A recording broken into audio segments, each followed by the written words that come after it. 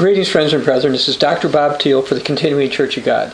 What I'd like to do is the second part of a two-part series we did about the Sardis church era. In the first sermon, we went over certain things about starting in the late 1500s, early 1600s. We went through some early leaders, etc. What I'd like to do today is give a little bit of background on Sardis itself, but then look at some of the issues that faced the Sardis church, particularly associated with the Seventh-day Baptists, the Seventh-day Adventists, and the Church of God Seventh Days. So as far as some background goes, Sardis itself was founded in the 12th century BC. It was one of the oldest and most important cities in Asia Minor. It was located about 35 miles southeast of Thyatira. My wife and I had been there, by the way. Sardis was the capital of the kingdom of Lydia, and Lydia was one of the richest kingdoms of the ancient world. According to reports, the citizens there became overconfident and proud. The word Sardis means those escaping or that which remains. Some people say that Sardis was really the city of death, and if you go to Sardis, there's almost nothing there. It was basically a heap of ruins, but they did rebuild a gymnasium building. It's the biggest thing that I happened to see. And it had a major earthquake in the year 17 AD, and it hasn't really recovered from there. As far as the warnings that the Bible has to Sardis, and we did cover some of these last time, but I do want to go back to the book of Revelation, Revelation chapter 3, and again read what it says, what Jesus said, told John to tell the people of the church at Sardis. Jesus said, Revelation 3, starting verse 1, New King James Version of the Bible, "And to the angel of the church in Sardis write, These things say he who has the seven spirits of God and the seven stars. I know your works, that you have a name, that you are alive, but you are dead." Well, what was the name that they're alive? It would be Church of God, or Church of Christ. "Be watchful and strengthen the things which remain that are ready to die. For I have not found your works perfect before God." And when we go through this, you're going to see certain things happen and certain things in terms of beliefs that died. "Remember, therefore, how you've received and heard, hold fast and repent. If you will not watch," pay attention to, amongst other things, biblical prophecy, "I will come upon you as a thief, and you will not know what hour I will come upon you. You have a few names even in Sardis who have not defiled their garments, and they shall walk with me in white, for they are worthy. He who overcomes will be clothed in white garments, and I will not blot his name out of the book of life, but I will confess his name before my Father and before his angels. He who has an ear to hear, let him hear," the Spirit says to the churches. As I say, in the previous sermon, I've spent a lot of time going over things in 1500s, 1600s, and 1700s.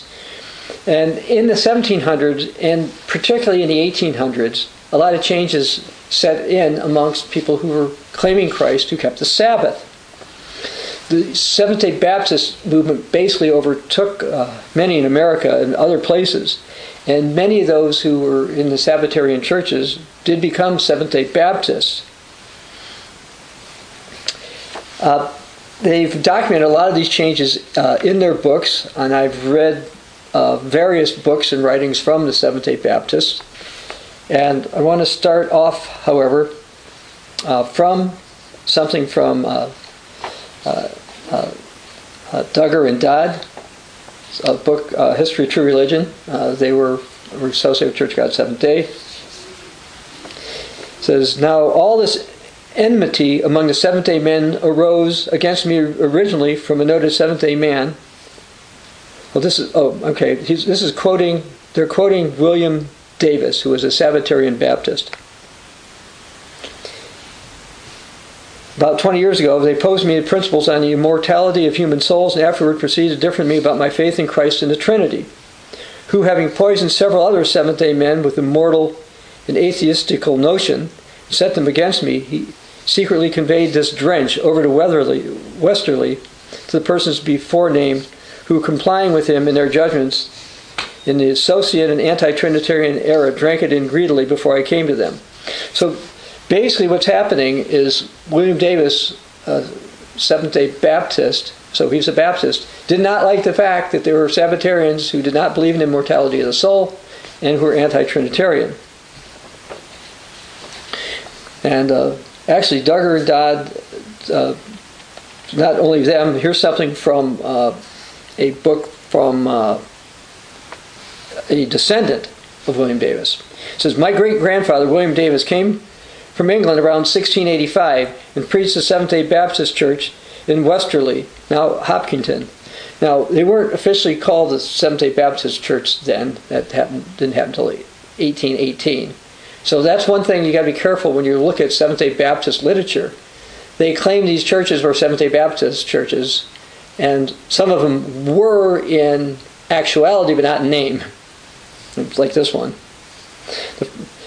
Hopkinton, the first Seventh-day Baptist church in America, except the one in Newport, Rhode Island. The church in Hopkinton was constituted, that he preached in this church for a year or two, and then made arrangements to go back to England. He went to Newport, engaged in a passage. Before the ship sailed, the church sent him a committee and persuaded him not to go, so he returned to Hopkinton and he preached for them until some of the church fell out with him because he preached the doctrine of the Trinity. Now, if the church fell out with him because he preached the doctrine of the Trinity, that means these Sabbatarians were not keeping the doctrine of the Trinity. Therefore, he left them and he went to Pennsylvania and spent some time in New Jersey. He died somewhere out in that country.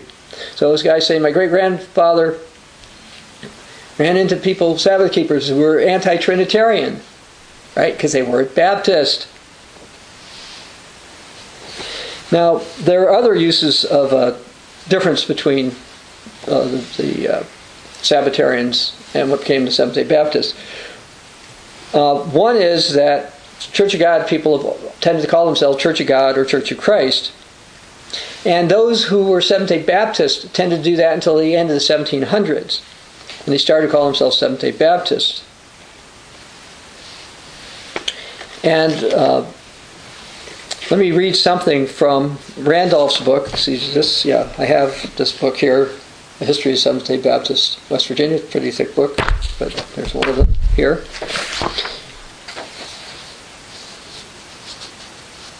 He talks about the book of records of the settlement of the proceedings of the Church of Christ in October 1745. Well, that particular church was the Church of God, called itself the Church of God, keeping the commandments of God in the faith of Jesus Christ, living in Piscataway and Hopewell in the province of New Jersey, being assembled in one accord, house of Benjamin Martin, Piscataway, the 19th day of August, 1705. So basically, he's calling them, he meaning the Randolph, is calling these people Seventh-day Baptists, but even in 1745 they didn't call that term. And actually in 1774, the Sabbatarian Shrewsbury Church called itself Church of God, according to another source I went. But that changed. In 1775, that church called itself, so the next year, after 1774, it was Church of God. 1775 was called the Seventh-day Baptist Church inhabiting Shrewsbury Township, according to Randolph. But his denomination itself did not decide to call themselves that until 1818. Now, I should also mention that the writings in 1745 called church leaders titles such as elder, ministering brother, but never reverend. Now, we, Church of God, still use the term elder. And those that became Seventh-day Baptists originally used the term elder, but that seemed to change in the latter half of the 1700s. So here's some records from that Shrewsbury church, again from this particular book. So John Davis, chosen elder, July 19th, 1746. And that it was after the second half of the 1700s they started to use the term elder. However, they now refer to John Davis, one who was called an elder, ordained as an elder. They could now call him reverend in this book, even though that's not what it's called. You don't have to go there, but in Psalm 119, verse 9, In the King James Version of the Bible, it says, He sent redemption unto His people. He hath commanded His covenant forever. Holy and reverend is His name. His name meaning God's name, not clerics, ministers. It's God's name that's supposed to be revered. The Bible doesn't say it's proper to revere some man. Anyway, the records of the Piscataway Church shows in 1850 they didn't call themselves Seventh-day Baptist. They called themselves Church of God, and they called their elders. Another change that occurred in the Seventh-day Baptist movement is their original church buildings looked like houses. And most of them did not have any steeples. And now, to the best of my knowledge, no Church of God has ever built any steeples on their churches because that was kind of a holdover from sun god and phallic worship. Now, in this particular book, they've got sketches on zillions of pages here, and they're not going to go through all of them, that show that their buildings did not have steeples. But you can see this one here, it does. They changed to look more like the Protestants. Now, I actually don't know what the interiors of current Seventh-day Baptist churches look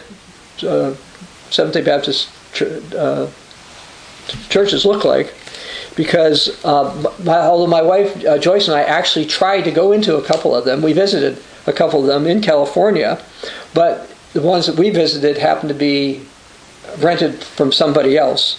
So we don't know exactly what they use. But in the early times, we know they did not have crosses or any other type of images, and that's proven by this particular book. Now, interestingly, as late as 1811, the bulk of those starting to be called Seventh-day Baptists weren't Trinitarian. Here's something from one of their scholars, their historians, by the name of Henry Clark, and this is from Clark's book. As this denomination universally holds the Bible contains God's holy word, I conclude they believe in one God the Father, maker of all things, sin accepted, and in one Lord Jesus Christ, or the Jesus Christ, the Son of God, also in the Holy Ghost as the operative power or Spirit of God. But there are few, if any, of this denomination that believe that Father, Son, and Holy Ghost are absolute distinct persons, co-equal, co-essential, co-eternal gods, yet but one God. That such an idea would be in the face of Scripture and repugnant to right reason. So here we have a historian who was a member of the Seventh-day Baptists back in the 1800s wrote that the bulk of our people are not Trinitarian. That would be repugnant. It's against the Bible. But that was something that the Seventh-day Baptists picked up. They changed. And in 1833, they put out a document called Expose of Sentiments, and they became Trinitarians.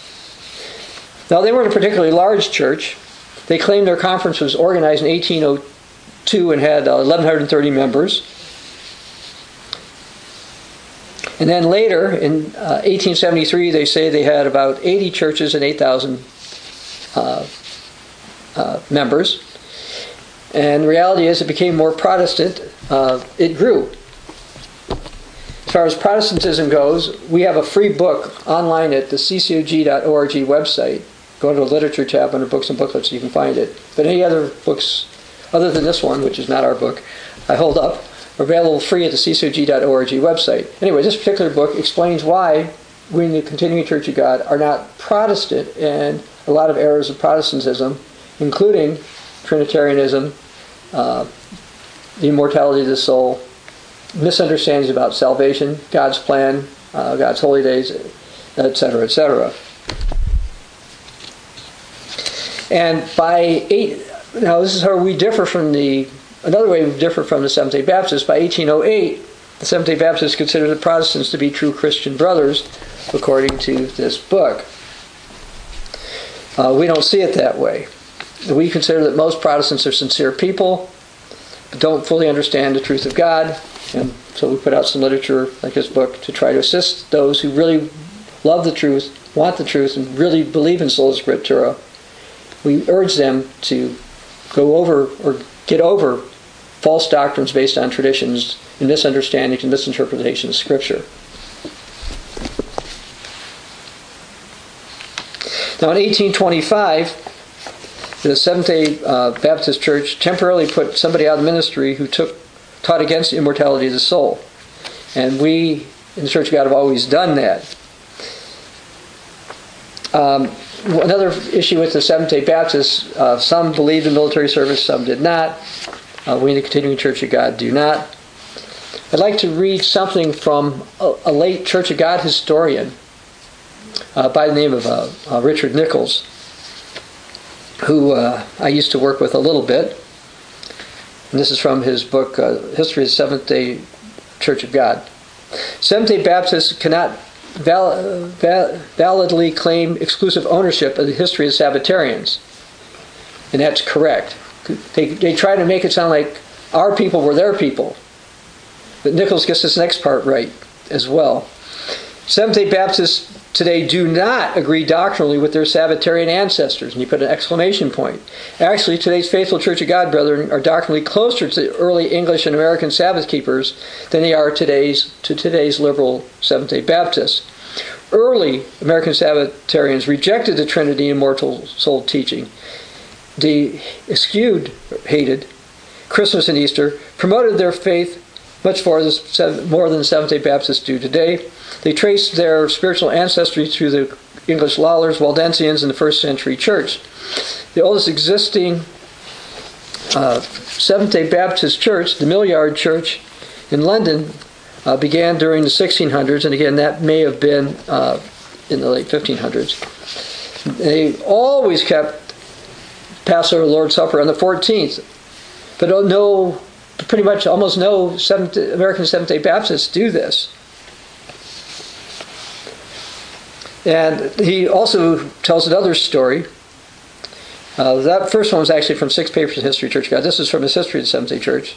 It says, on June 12, 1922, this is during the Sardis era, Prince of Ethiopia, now I'm going to really get this name wrong, Wixzezizerd Shaloerzulisi, accompanied by his secretary, Elder Robert St. Clair, he arrived in Stanbury, Missouri. This is where Church of God Seventh-day was headquartered then, where he spoke to audiences several nights. How he came there was not known. He was well educated, and he was quite a musician. And in 1922 it was said that Ethiopia kept Sabbath as a nation, and many had tenets of faith similar to the Church of God. And by the way, we have in the Continuing Church of God 1 or 2 or more congregations actually over in Ethiopia. Anyway, while in Stanbury, the prince presented two Bible home instructors, which is literature that the old Church of God Seventh-day used to put out, which he prized highly. And he gave Andrew Duggar some insight into facts of early church history. He learned that the Ethiopian church, they were Sabbath keepers, and they date their origin from 700 years before Moses. They called themselves Church of Christ and Church of God.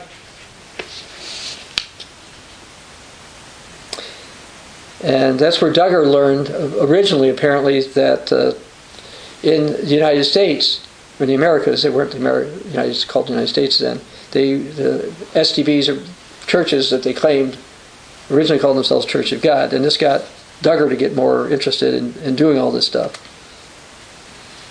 Now, when I was going through a lot of the history, this book being one of them, I found that there was at least one group called Pine Grove or South Fork Church that had became a Seventh-day Baptist congregation around 1839, 1842. And a new leader came over. He taught practices more like the Church of God in the later 1800s, such as Passover the 14th, according to this book, and foot washing, and avoiding swine as food. And so they had a split in 1871, and the Seventh-day Baptist portion became known as the Ritchie Church. And the so-called mother group didn't apply to become part of the Seventh-day Baptist Southeastern Association, when it formed in 1872. So what happened was there seems to have been an effort from the Seventh-day Baptists to get all the Sabbatarians together that they could in the early 1800s. And some groups started to come together, but then when they found out that to be a Seventh-day Baptist, you were supposed to eventually be a Trinitarian, eat unclean meat, etc., this caused problems. But remember, back then they didn't have the internet, didn't have communication as well, so everybody didn't know what everybody didn't teach, because they didn't all know it. And in time, this became clearer and clearer. Anyway, during the 19th century, there was a clear separation from those in the Church of God to those who were known as Seventh-day Baptists, as well as those who were later known as, in the 1800s, as Seventh-day Adventists. Now, in the early 1800s, there arose John Cottrell. And although he was considered to be a Seventh-day Baptist, he wasn't one. Now, here's a report about him. And this is from an Adventist source. Cottrell is nearly 80 years old. He remembers the dark day of 1780 and has been a Sabbath keeper for more than 30 years. He was formerly united with the Seventh-day Baptists, but in points of doctrine that differed from that body. He rejected the doctrine of the Trinity, also the doctrine of man's consciousness between death and resurrection, and the punishment of the wicked in eternal consciousness. He believed the wicked would be destroyed. So John Cottrell had Church of God doctrines. As I said, some of these groups that were loosely affiliated with the Seventh-day Baptists didn't realize what was going on with them, and when they did, they split. John Cottrell, based on a comment from his son Roswell, considered himself part of the Church of God, and he didn't have association with the group known as the Seventh-day Baptists for presumably decades because of differences in doctrine. However, when he was elderly and got influenced by one of his kids, he did become a Seventh-day Adventist. Now I want to go over a 20th century report regarding the Church of God and the Seventh-day Baptists, Seventh-day Adventists. This is from the late Worldwide Church of God evangelist Dean Blackwell. True Church versus Seventh-day Baptist. Another congregation of early Sabbatarians settled on the South Fork of the Hughes River in West Virginia, in Ridgely County. That's what I was talking about. Among them were leaders who led contrary to the Sabbatarians then known as Seventh-day Baptists. Of these Christians, it's recorded that they taught the obedience to ceremonial law, enforced on the church contrary to the faith of the Seventh-day Baptist denomination, abstinence from certain meats, peculiarities of dress, and urged the church to be governed by the elders exclusively. So they weren't Seventh-day Baptist. And here's something I want to make clear, and this is one of the reasons I want to point from Dean Blackwell. We used to think the Adventists had originally been a branch of the true church, but they never were, as we found their own writings now searching. They never were. Just like the Seventh-day Baptists never were the true church. I mention this because if you have a Worldwide Church of God background, and many of the groups that came out of the Worldwide Church of God, they have an improper understanding of history. They have their church coming from the Seventh-day Baptists and the Seventh-day Adventists. Where we in the Continuing Church of God say, no, we did not come from the Millerite movement associated with the Seventh-day Adventists. We didn't come from the Seventh-day Baptists. We were there. Heretics started to gain control and influence people. Again, the Seventh-day Baptists didn't become officially Trinitarian until 1835. Okay? Using those as an example. Now, as far as Seventh-day Baptists go, here's a report on them from the 21st century.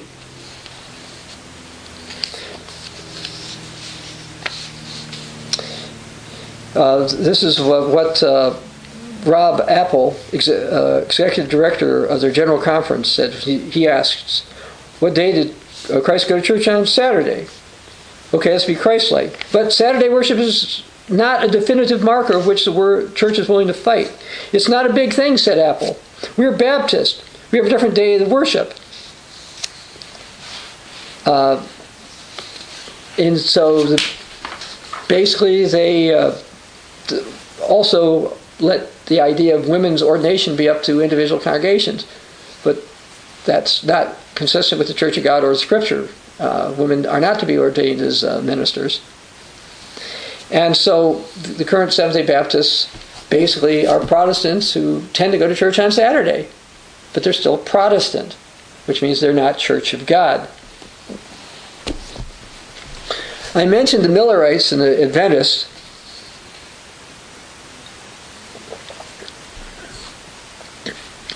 The late Dr. Herman Hay reported this about his understanding. He wrote that in 1843, several followers of William Miller in Washington, New Hampshire, became acquainted with the truth of the Sabbath.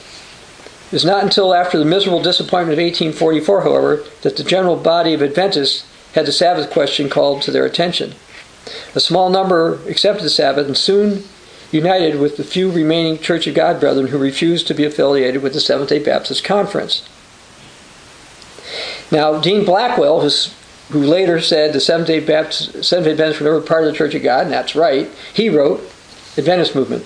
William Miller, an earnest prophetical student and minister, was the main leader in the movement of 1835, in which the second coming of the Lord was set. He had great enthusiasm for Christ's return and partial knowledge of prophecy.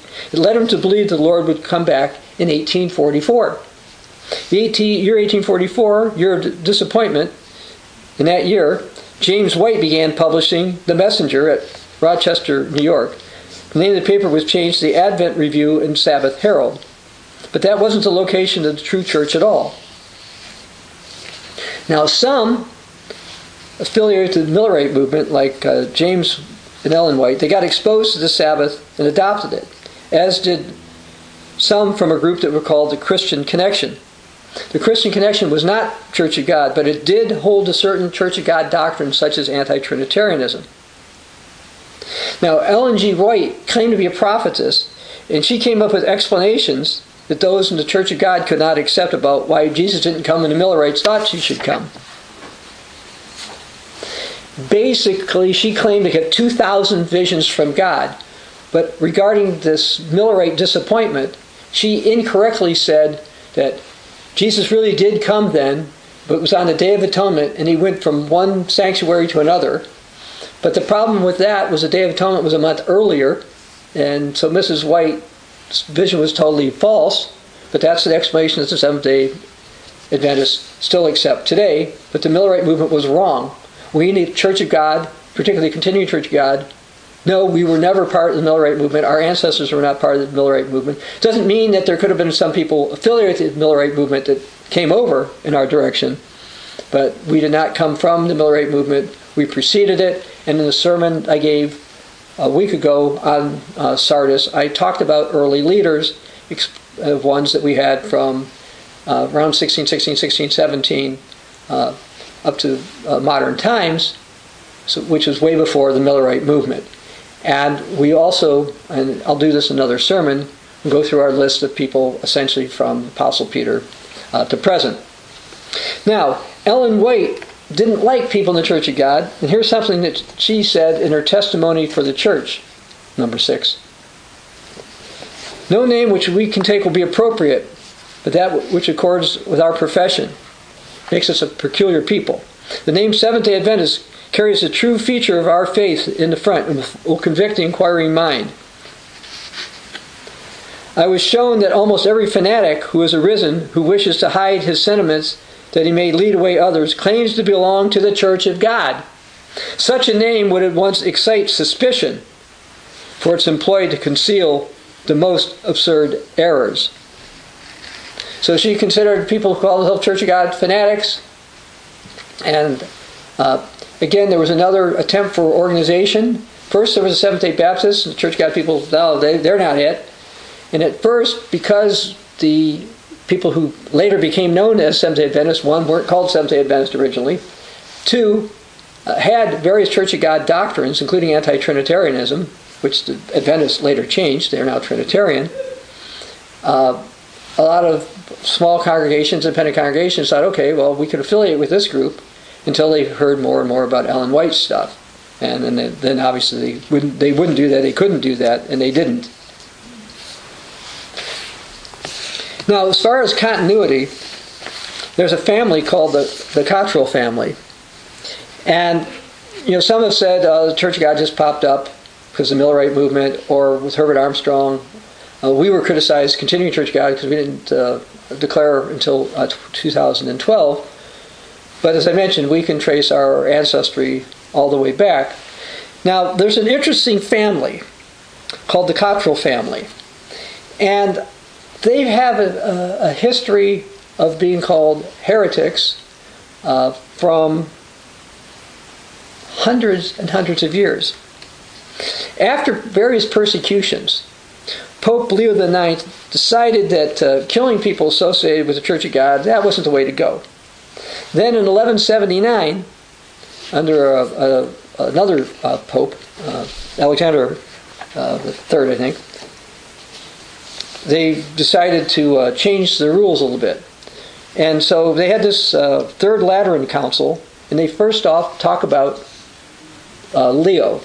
They said, as Saint, they call him, Saint Leo says, Church should be satisfied with the judgment of the priest and should not cause the shedding of blood.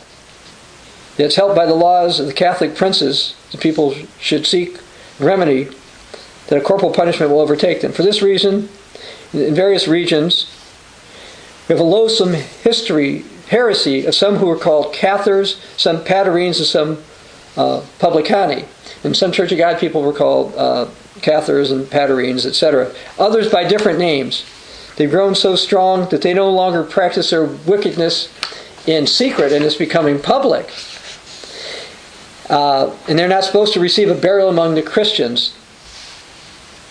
And so, with regard to the Bramiters, Navarrese, Bast, Cottarelli, etc., who practice such things on Christians, basically they're not supposed to get communion with the church, and we're supposed to basically do economic boycotting against them. Well, this Cottarelli family was from Italy, and they ended up going over into England. Well, anyway, the famous Inquisition in 1233 in southern France began there when Pope Gregory IX charged the Dominican order to wipe out the Cathari, who we just read about, which basically means the same thing as Puritans. So their idea of not being violent against people they didn't like didn't stay too long. Anyway, there's a long history of various leaders in the church in Europe and in the Church of Rome trying to kill our people or get rid of them. Now, I'm going to read something else about this in just a moment. R.F. Cottrell of California wrote to somebody named W.A. Spicer, from the earliest records we possess, the Cottrells were an Albigensian family in southwest France. So they went from Italy to France. In 1178, Pope Alexander III issued, in the name of the Catholic Church, a decree of extermination against them. And I quote part of it, and he goes through the list. In this part, he quotes the same thing I do, except he calls them Cottrells, not Cottarelli. And then he continues here, the Cottrell family of England were all descended, as far as we know, from John Cottrell, the Norman, who was one of the few survivors of the Albigenses of southern France. He escaped into northern France and thence to England. He was given a tract of land in Middlesex County. In 1638, 2 years after the founding of the Rhode Island by Roger Williams, Nicholas Cottrell settled in Rhode Island. And it says, our pioneer R.F. Cottrell was sixth in line, we were told. From that Nicholas Cottrell, in the 300 years, several Seventh-day Baptist preachers came out of the Cottrell line. Okay, well, as I said, they were not Seventh-day Baptist, although some of the Cottrells did become Seventh-day Baptist. Now here's something from another source. When the Millerites were preaching around the second advent of Christ, R.F. Cottrell was 30 years old. He believed in the personal coming of Christ, but he didn't trust the Millerite preaching. I saw the proclaimers of the Advent in darkness with regard to the commandments of God and bowing to an institution of the papacy. This is the reason I didn't believe. So we've got Cottrell saying, look, we're not part of the Millerite movement. And this is important because many falsely believe the Church of God came from the Millerite movement. We did not. You can read it all over the internet. The so-called experts, as well as other anti-Church of God people, will go out and say this, but it's simply not true. And R.F. Cottrell was a Sabbath keeper before the Millerites.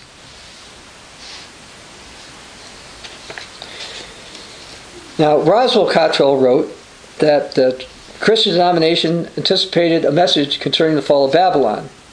They thought the Protestant churches were at least part of that great city. And so maybe some had come out. But now, by the way, the Seventh-day Adventists consider themselves Protestant.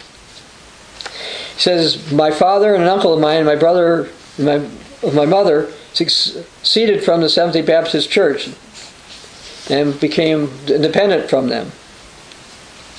The doctrines also of destruction instead of eternal consciousness, misery for the wickedness, the premillennial personal reign of Christ on the earth, since denominated, age to come,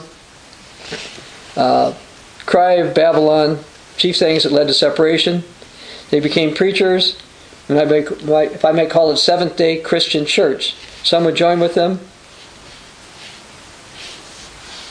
and some had come around that on Sunday they weren't part of us then. And it says they were in a region, they were actually known as Cottrellites. So if you put this all together, what we have is a family that was keeping Sabbath for a long time. Richard Nichols, who went on various sources, said that the Cottrells descended from a long line of Sabbath keepers. They were an Albigense family in southwestern France. The Cottrell family of England was descended from John Cottrell the Norman in about the 1638 stuff. The Cottrell name is found among Church of God people, later Seventh-day Baptist people in America. John Cottrell was a member of the Mother Church in Newport, Rhode Island. Nicholas and Dorothy Cottrell were members of the Westerly Church in 1712. They separated from the Seventh-day Baptists because they didn't agree with things, and they were called soul sleepers, which is what we're derisively called as well. But in 1851, through Joseph Bates and Samuel Rhodes, Roswell and his father became Adventist, even though Roswell before said he stood for the term Church of God.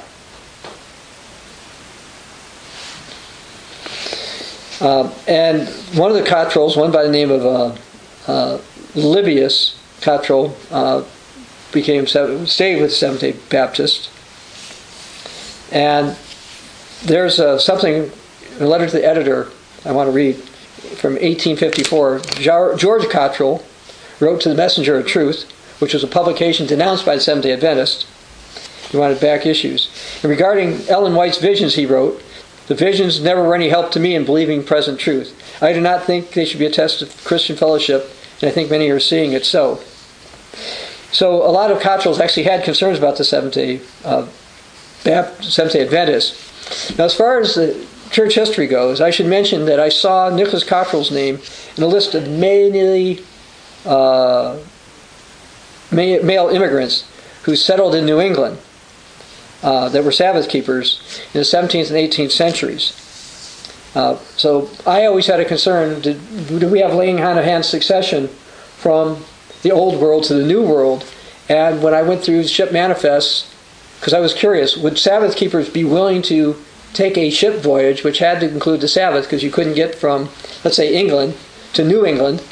It took a long time, including very many Sabbaths, and the reality was that they were, and I went through and I looked at it and I found that to be the case. So anyway, for at least a couple of centuries, there were Sabbath-keeping family in Americas who came from Europe.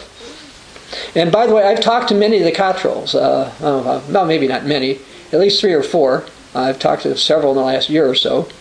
I've talked to Stanley Cottrell to confirm a bunch of this stuff about his family from the 12th century to present and all this kind of stuff. And talked to a couple other Cottrells also. And heard about one in Canada that were with the old Worldwide Church of God. Anyway, now I want to get more up to the Church of God Seventh-day issues. Now, the Seventh-day Adventists wrote some stuff about a group in Marion. So let me read about this. The Marian party adopted the name Church of God. While retaining Sabbath observance, they differed in their understanding of the millennium, favoring an earthly millennium at which time Christ's presence on the earth, all mankind will be converted. They promoted keeping the Old Testament feast days, advanced the unscriptural notion that Christ died on Wednesday and arose Saturday afternoon, having spent 72 hours, 3 whole days and nights in Joseph's tomb. An offshoot of this church formed, adopting the name Church of God Seventh Day. Now this is from an Adventist source, and so you can see differences here between the Seventh-day Adventists and the Church of God, because we do believe in an earthly millennium that will last 1,000 years. We do believe we should avoid biblically unclean meat. Well, that's so the Adventists. I'm sorry, that wasn't the difference. We do believe we're supposed to keep the biblical holy days, and we do believe that Jesus died on a Wednesday and rose Saturday afternoon, and that he spent 3 days and 3 nights in the tomb, just like he said. Jesus is the one that said, as Jonah spent 3 days and 3 nights in the belly of the fish, Jesus is going to do the same thing in the earth. But the Adventists don't believe that. I think that's bizarre, but they don't. Now, we do not teach that all will be converted during the millennium, but we do believe that many will be. Now, I want to read something else from Richard Nichols. He wrote, Seventh-day Adventists history states that Church of God Seventh-day was actually an early offshoot of the Seventh-day Adventists. But Church of God historian Andrew N. Duggar dogmatically contradicts this by saying that Sabbath-keeping Adventists were originally known as Church of God people, and that those who on October 1860 formed the Seventh-day Adventist Church at Battle Creek, Michigan, are a branch from and withdrew from the original church, the Church of God. In other words, the Seventh-day Church of God believes the Seventh-day Adventists withdrew from them, and the Seventh-day Adventists believe the Church of God withdrew from the Seventh-day Adventist. A modern Seventh-day Church of God minister and Seventh-day Adventist minister concur on a more liberal viewpoint. In the early 1860s, the two groups parted their ways, and that's what happened. Throughout history, the Church of God Seventh-day and the Seventh-day Adventists have been in diametric opposition to each other. And by the way, in this particular book, Hope of Salvation, How the Continuing Church of God Differs from Protestantism, I have a bit more about the Seventh-day Adventists. I'm not going to go more into that in much more in that in today's sermon, but there's more about certain false visions, false prophecies that Mrs. White had, and some other reasons why we in the Continuing Church of God are not Seventh-day Adventists. We never have been Seventh-day Adventists. We're never part of their movement. Now, it doesn't mean there weren't any people, small parts of the Church of God, who had any affiliation. But when they finally realized what the Seventh-day Adventists were about, the Church of God people, the true ones, wouldn't be part of it. Anyway, basically those that became known as the General Conference of the Church of God, and formally in 1923, Church of God Seventh-day, they didn't accept Ellen White's visions and certain doctrines, particularly that investigative judgment view, which had to do with this atonement, Day of Atonement thing, that sanctuary stuff, and disagreed on the millennium, and as far as the age to come, and those type of things. And those things were imposed on groups that had some affiliation with the whites. They wouldn't do it, so we wouldn't be part of them. Anyway, because of some misreporting by people, including Richard Nichols, some have erroneously thought that the true church adopted the name Church of God Adventist.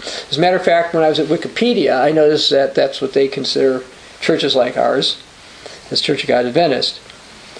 But according to Robert Coulter, who I spoke to last May, a year ago May, and then this past March, so in 2021, there were some in Missouri who referred to themselves as Sabbatarian Adventists. They weren't Seventh-day Adventists back in 1874. However, when that happened, this greatly upset the others in Missouri, and they quickly switched back to the term Church of God. So it was only one small part of the Church of God groups in the United States that temporarily called itself Adventist. The General Conference never calls itself Adventist, and I confirmed that with, again, Robert Coulter. He was president of the Church of God Seventh-day Denver for 25 years. I have met him, and he's a historian, and I actually call him on sort of a regular basis, it seems, lately. Anyway, the different groups calling themselves Church of God called themselves Church of God. In 1884, the name was officially adopted by the General Conference. And then there were some people called the Longs, and Robert Coulter stated they would have wanted the name Church of God. And Robert Coulter got a lot of his information from minutes of various conferences and other less published materials, along with some published sources. I mention that because if you think you're going to find all this stuff on the internet, you're not. Because what he did is he went through some stuff, he wrote his own book, but he had more information than what he put in his book, and that's what I was asking him about. Actually, when I visited him, I actually went into the vault of their old records over there in Denver several years back. Anyway, once Abraham and A.C. Long were part of the General Conference, they became a lot more like the group that called itself Church of God Seventh-day in 1923. Now, I have a lot of doubts about many of the early of the 19th and early 20th century claimed Church of God Seventh-day leaders. And I'll get to that in a little bit. But basically what was going on, there was a loose confederacy out there. And some groups were Church of God and some were not. As far as where their members come from, here's something written by H.E. Carver to the Seventh-day Baptist that was published in 1872 by the Seventh-day Baptist Sabbath Recorder. There are hundreds, perhaps thousands of Sabbath keepers scattered all over the land, from the Atlantic coast to the shores of the Pacific, who do not belong either to your church organization or that of the Seventh-day Adventists. Some of these are lonely ones, having no church privileges. We still have that today. We have scattered people in the Continuing Church of God that are close enough to others. Attempts at different times have been made to combine these Sabbath-keeping elements into a distinct body, but as yet without success desired. Maybe this would be a good time to quote something from the editor of the Bible Advocate of 1909. So some people have the mistaken idea that the members of the Church of God, or most of them, having previously been connected to Seventh-day Adventists, when the fact is that not many of them ever were. So the Church of God was not an offshoot of the Seventh-day Adventists like they like to say they were. Now, as far as the General Conference, I have Articles of Faith of the General Conference of the Church of God from 1888. We believe that God, the Creator, and Jesus Christ, His Son, the Redeemer, are personal beings. We believe that repentance, conversion, baptism by immersion, a godly life through faith in the cleansing power of the blood of Jesus and His mediatorship for us are the essential elements of salvation. We believe that the law of God contained in the Ten Commandments forms the basis of a godly life, the standard by which we regulate it. We believe that man is mortal and has no consciousness in death. We believe there will be a resurrection of the righteous to everlasting life and the setting up of God's everlasting kingdom on the earth at the second coming of Christ. We believe there will be a resurrection of the wicked to a judgment of deeds done in this life, wherein life and probation them forever ceases. The prayer of faith for the sick, the ordination of ministers by the laying on of hands. Now they added something in 1892. We take the Bible and the Bible alone as our only rule of faith and practice. Okay, so that's something that they added, which is, of course, what would have been good to do in the first place, but that's what happened. Now, some of the leaders that the current Church of God Seventh-day in Denver accept as their leaders, like Gilbert Cramner and Jacob Brinkerhoff, they were clearly Unitarian. That means they did not accept Jesus as divine. And we, in the Continuing Church of God, do not consider them part of our history, and we do not trace ourselves through them, nor the Millerite movements, nor the Seventh-day Baptist movement. On the other hand, we accept Church of God leaders like Abraham G. Long, who was mainly from Pennsylvania. Now, Abraham Long was a Sabbath keeper before James and Ellen White were. And he perhaps learned it from a Church of God type congregation out of Ritchie or something along those lines. We really don't know where he heard about it. He became one. Anyway, he inquired about the Seventh-day Adventists, and he realized they weren't Church of God, by the way, after he reviewed Ellen White materials. That's what Robert Coulter told me. Again, you're not going to find that on the internet except, well, stuff I'm writing, because I had telephone conversations with Robert Coulter about this, who had more information. Well, anyway, two of Abraham Long's sons became a part of the Church of God ministry. And we trace our leadership mantle through people like his son, A.C. Long. And prior to him, if you remember for the last sermon, we talked about somebody by the name of Asa B.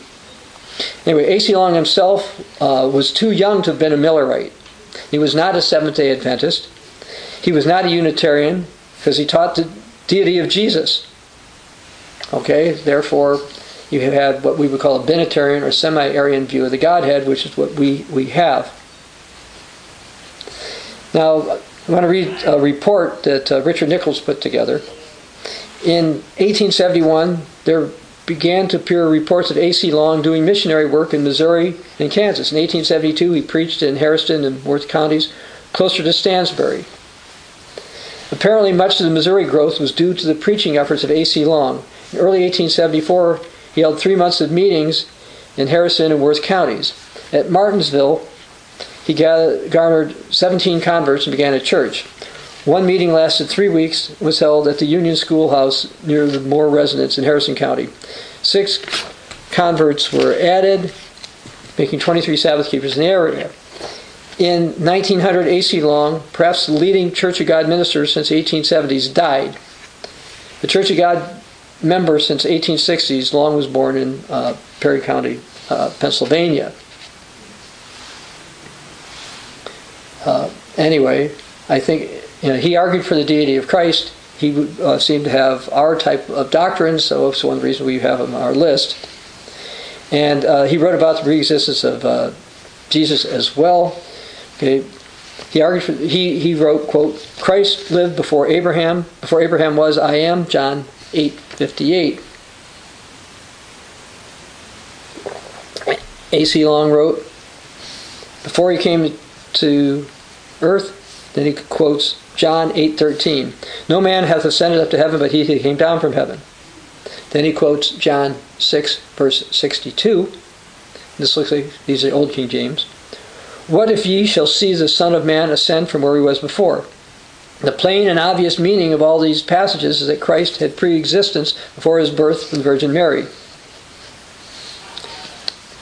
And now his older brother was W.C. Long.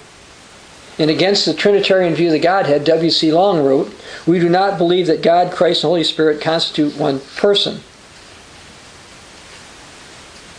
I want to read something about him and a songbook. E.G.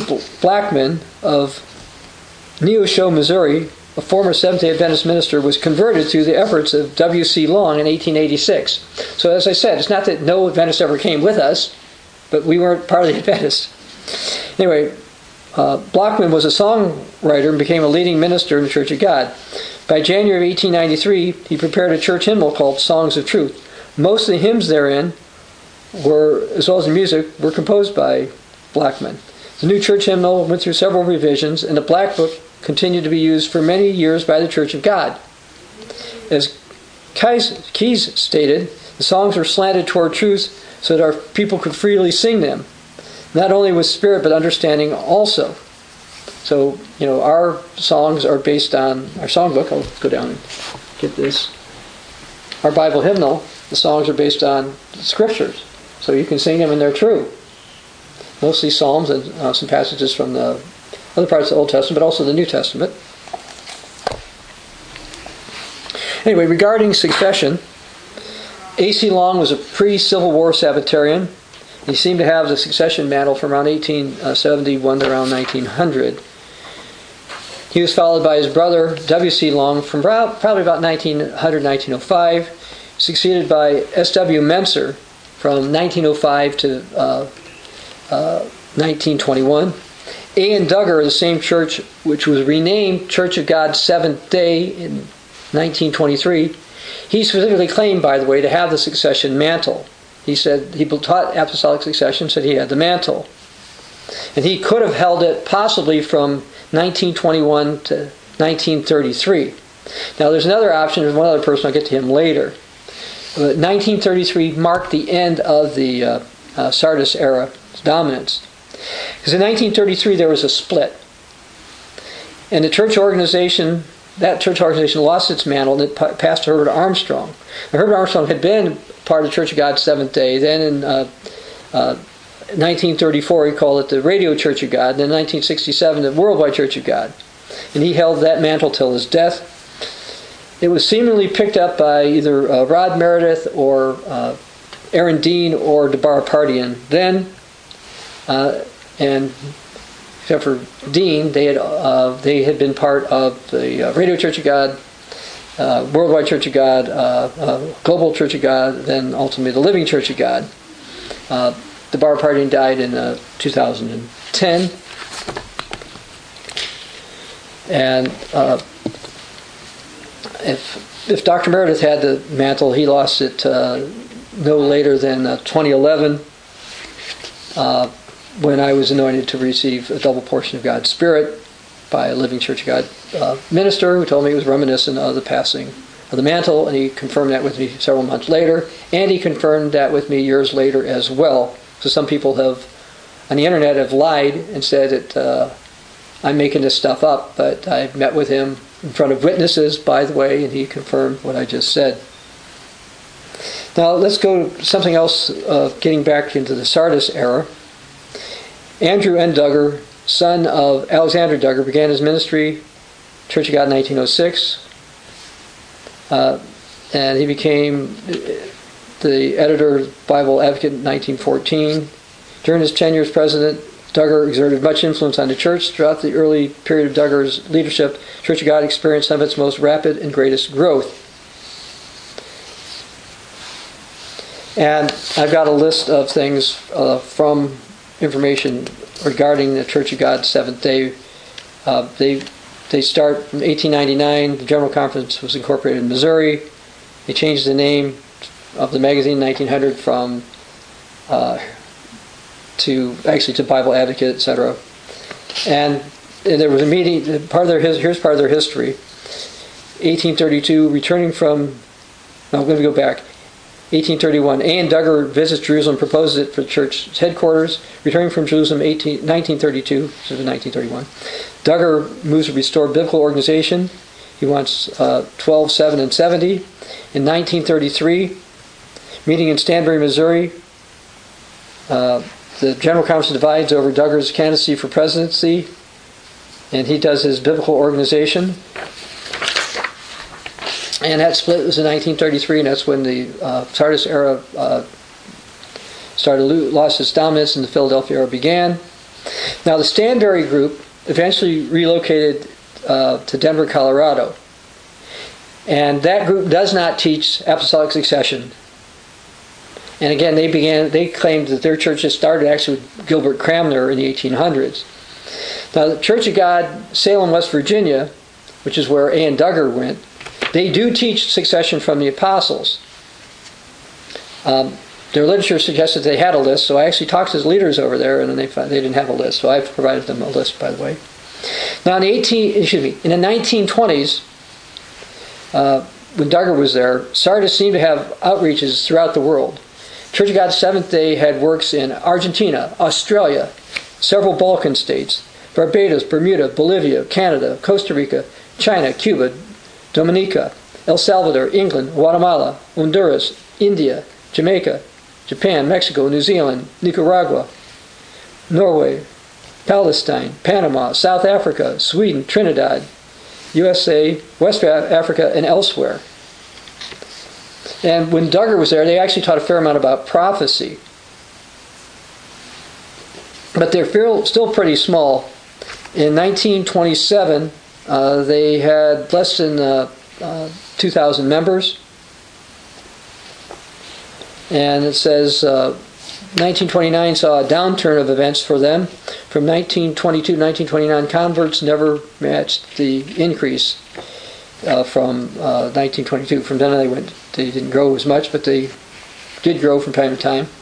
Now, back in 1929, during the Sardis era, Herbert W. Armstrong wrote A. N. Duggar about certain points that Duggar, when he was Church of God Seventh-day president, he admitted they were right. And here's something that Herbert Armstrong wrote about it. So the only church I'd found so far that kept the commandments of God and the testimony of Jesus Christ, had this right name of the original church, was this unknown little church, small publishing house in Stanbury, Missouri. So, first part, I wrote 16 typewritten pages proving beyond contradiction certain points of doctrine proclaimed by this church were based on an erroneous understanding of several scriptures. It was an error. I mailed this to their headquarters. The answer came back, and their head man, an editor, and president, so that's Duggar, admitted that their teaching was false and in error. But he explained he feared that any attempt to make this correction of false doctrine publicly confess the truth, many of the members, particularly of older standing and heavy tithe payers, they wouldn't accept it. He was afraid they'd lose confidence in the church if it was found to be an error at any point. He was afraid they would withdraw their financial support to preach. So he's going to keep preaching a doctrine he thought was false. So this shook my confidence considerably.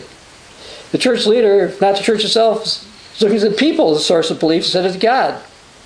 Now, he said they were basically right. They had lots of stuff. But it wasn't, if it wasn't true church, where was it? And Duggar wouldn't leave because he was afraid, he wouldn't change, he was afraid of a split. And it ended up splitting in 1933.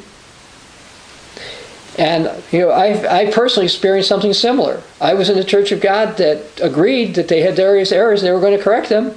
Except this was different. Duggar never said he would correct them. The leaders that I talked to said they would correct them, and they would correct them all the serious ones, by January of 2012. But then in December 2012, they said they wouldn't correct them. And that's when I felt it was necessary to leave with them, and that they could not possibly have the Philadelphia mantle. Anyway, as far as Herbert Armstrong and Church of God Seventh Day, he said he continued to work in fellowship with their West Coast members of the Sardis era until 1942. And then as the church got bigger, he didn't do anything else with there. Anyway, he felt that 1933 was when Philadelphia began.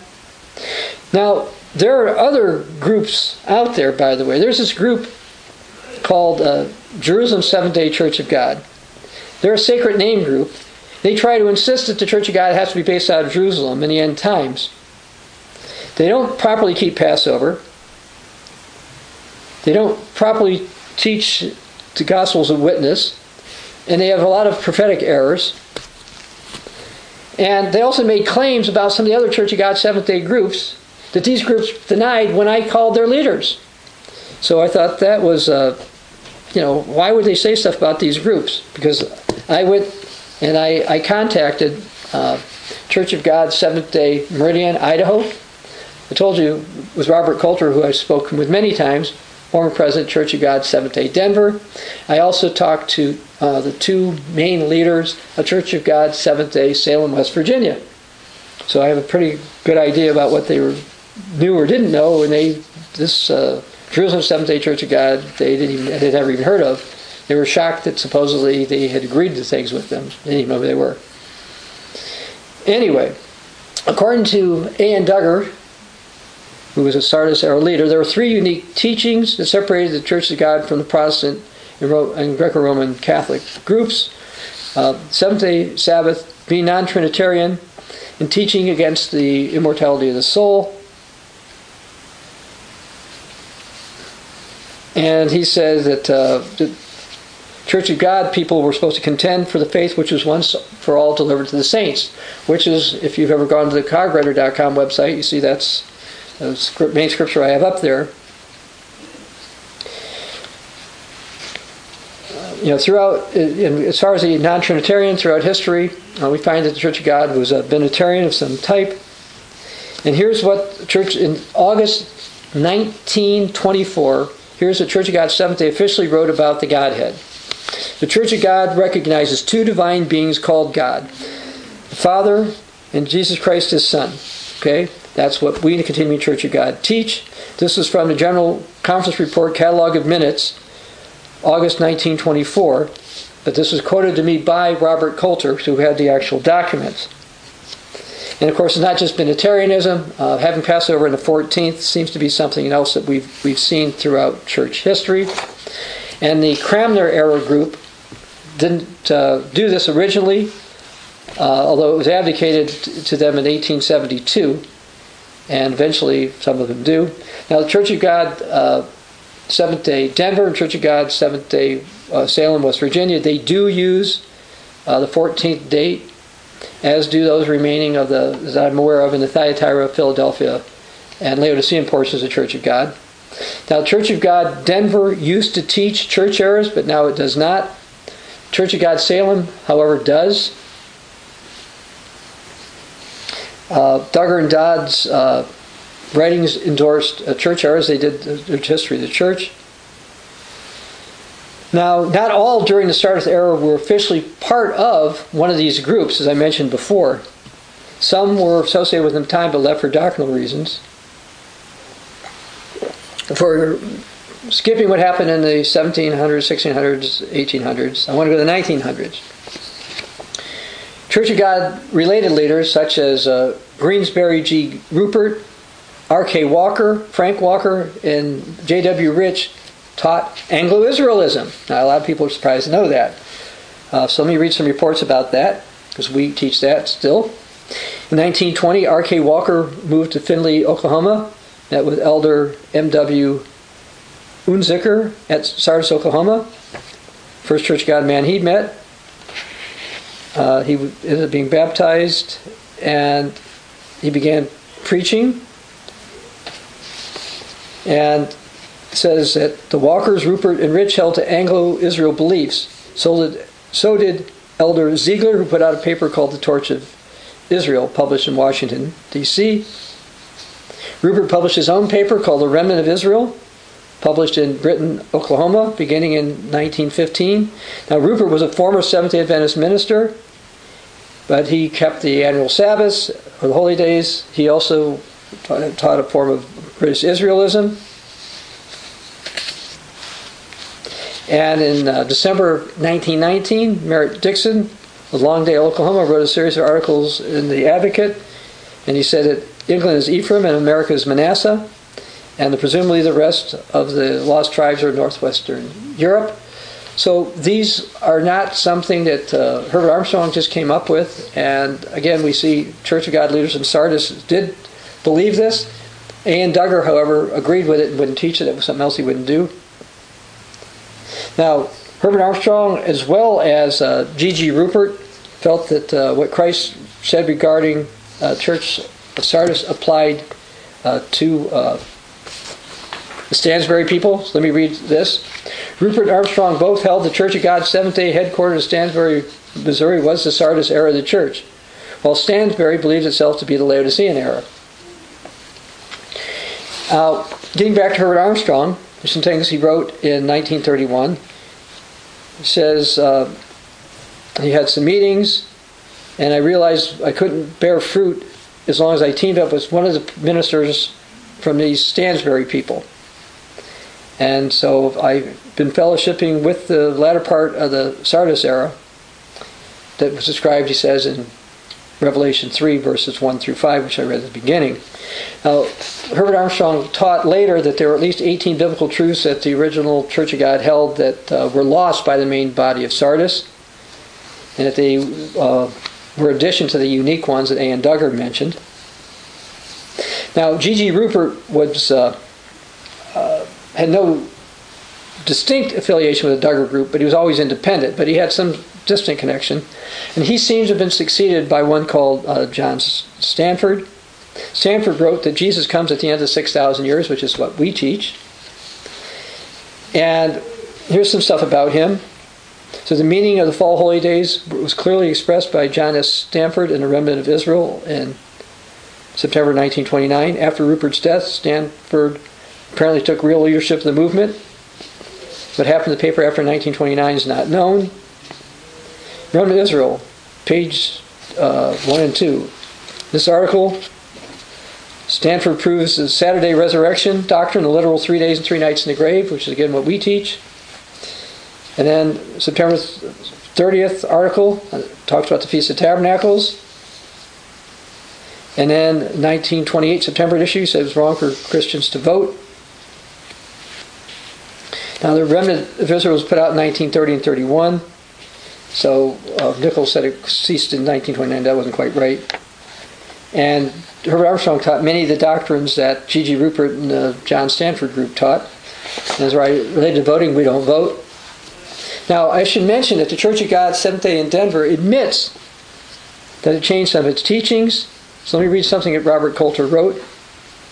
There was a point in time when some ministers in Church of God taught that we were begotten, not born again. Well, that's what we teach, by the way, that we are begotten now and not born again at the resurrection. He said, but this is a temporary thing. It was like going through a phase. We abandoned that position years ago. So he's admitting that, yes, they made changes, and they made lots of other changes. Jesus taught that to the Sardis people, you've got a name that you're alive, but you're dead. Be watchful and strengthen the things which remain that are ready to die, for I have not found your works perfect before God. Since Herbert Armstrong's death in January of 1986, the Denver group has more and more failed to strengthen those things. They become more Protestant. And actually, in October 2003, their then president, Wade Rhodes, talked about how great Martin Luther was, and we in the Continuing Church of God do not agree. You'll see we have a picture in this book of a statue of Martin Luther, and we go through the fact that Martin Luther did not believe in sola scriptura. Anyway, the Denver group heads towards Protestantism, but again, they do keep the Seventh-day Sabbath, they keep Passover on the 14th, they believe in keep the Ten Commandments, etc.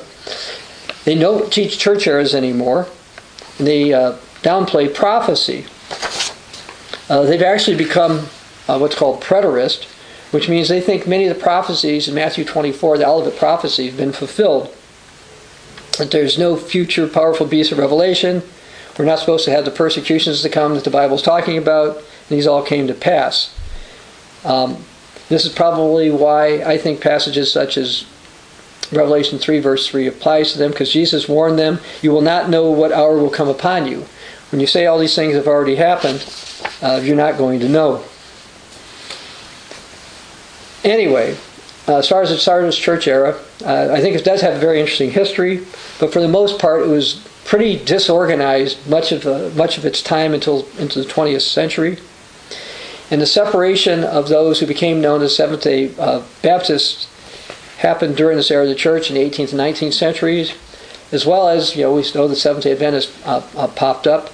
They seem to have some distant contact with the Church of God, but again, we were never Seventh-day Adventists, and we don't accept them as part of our church.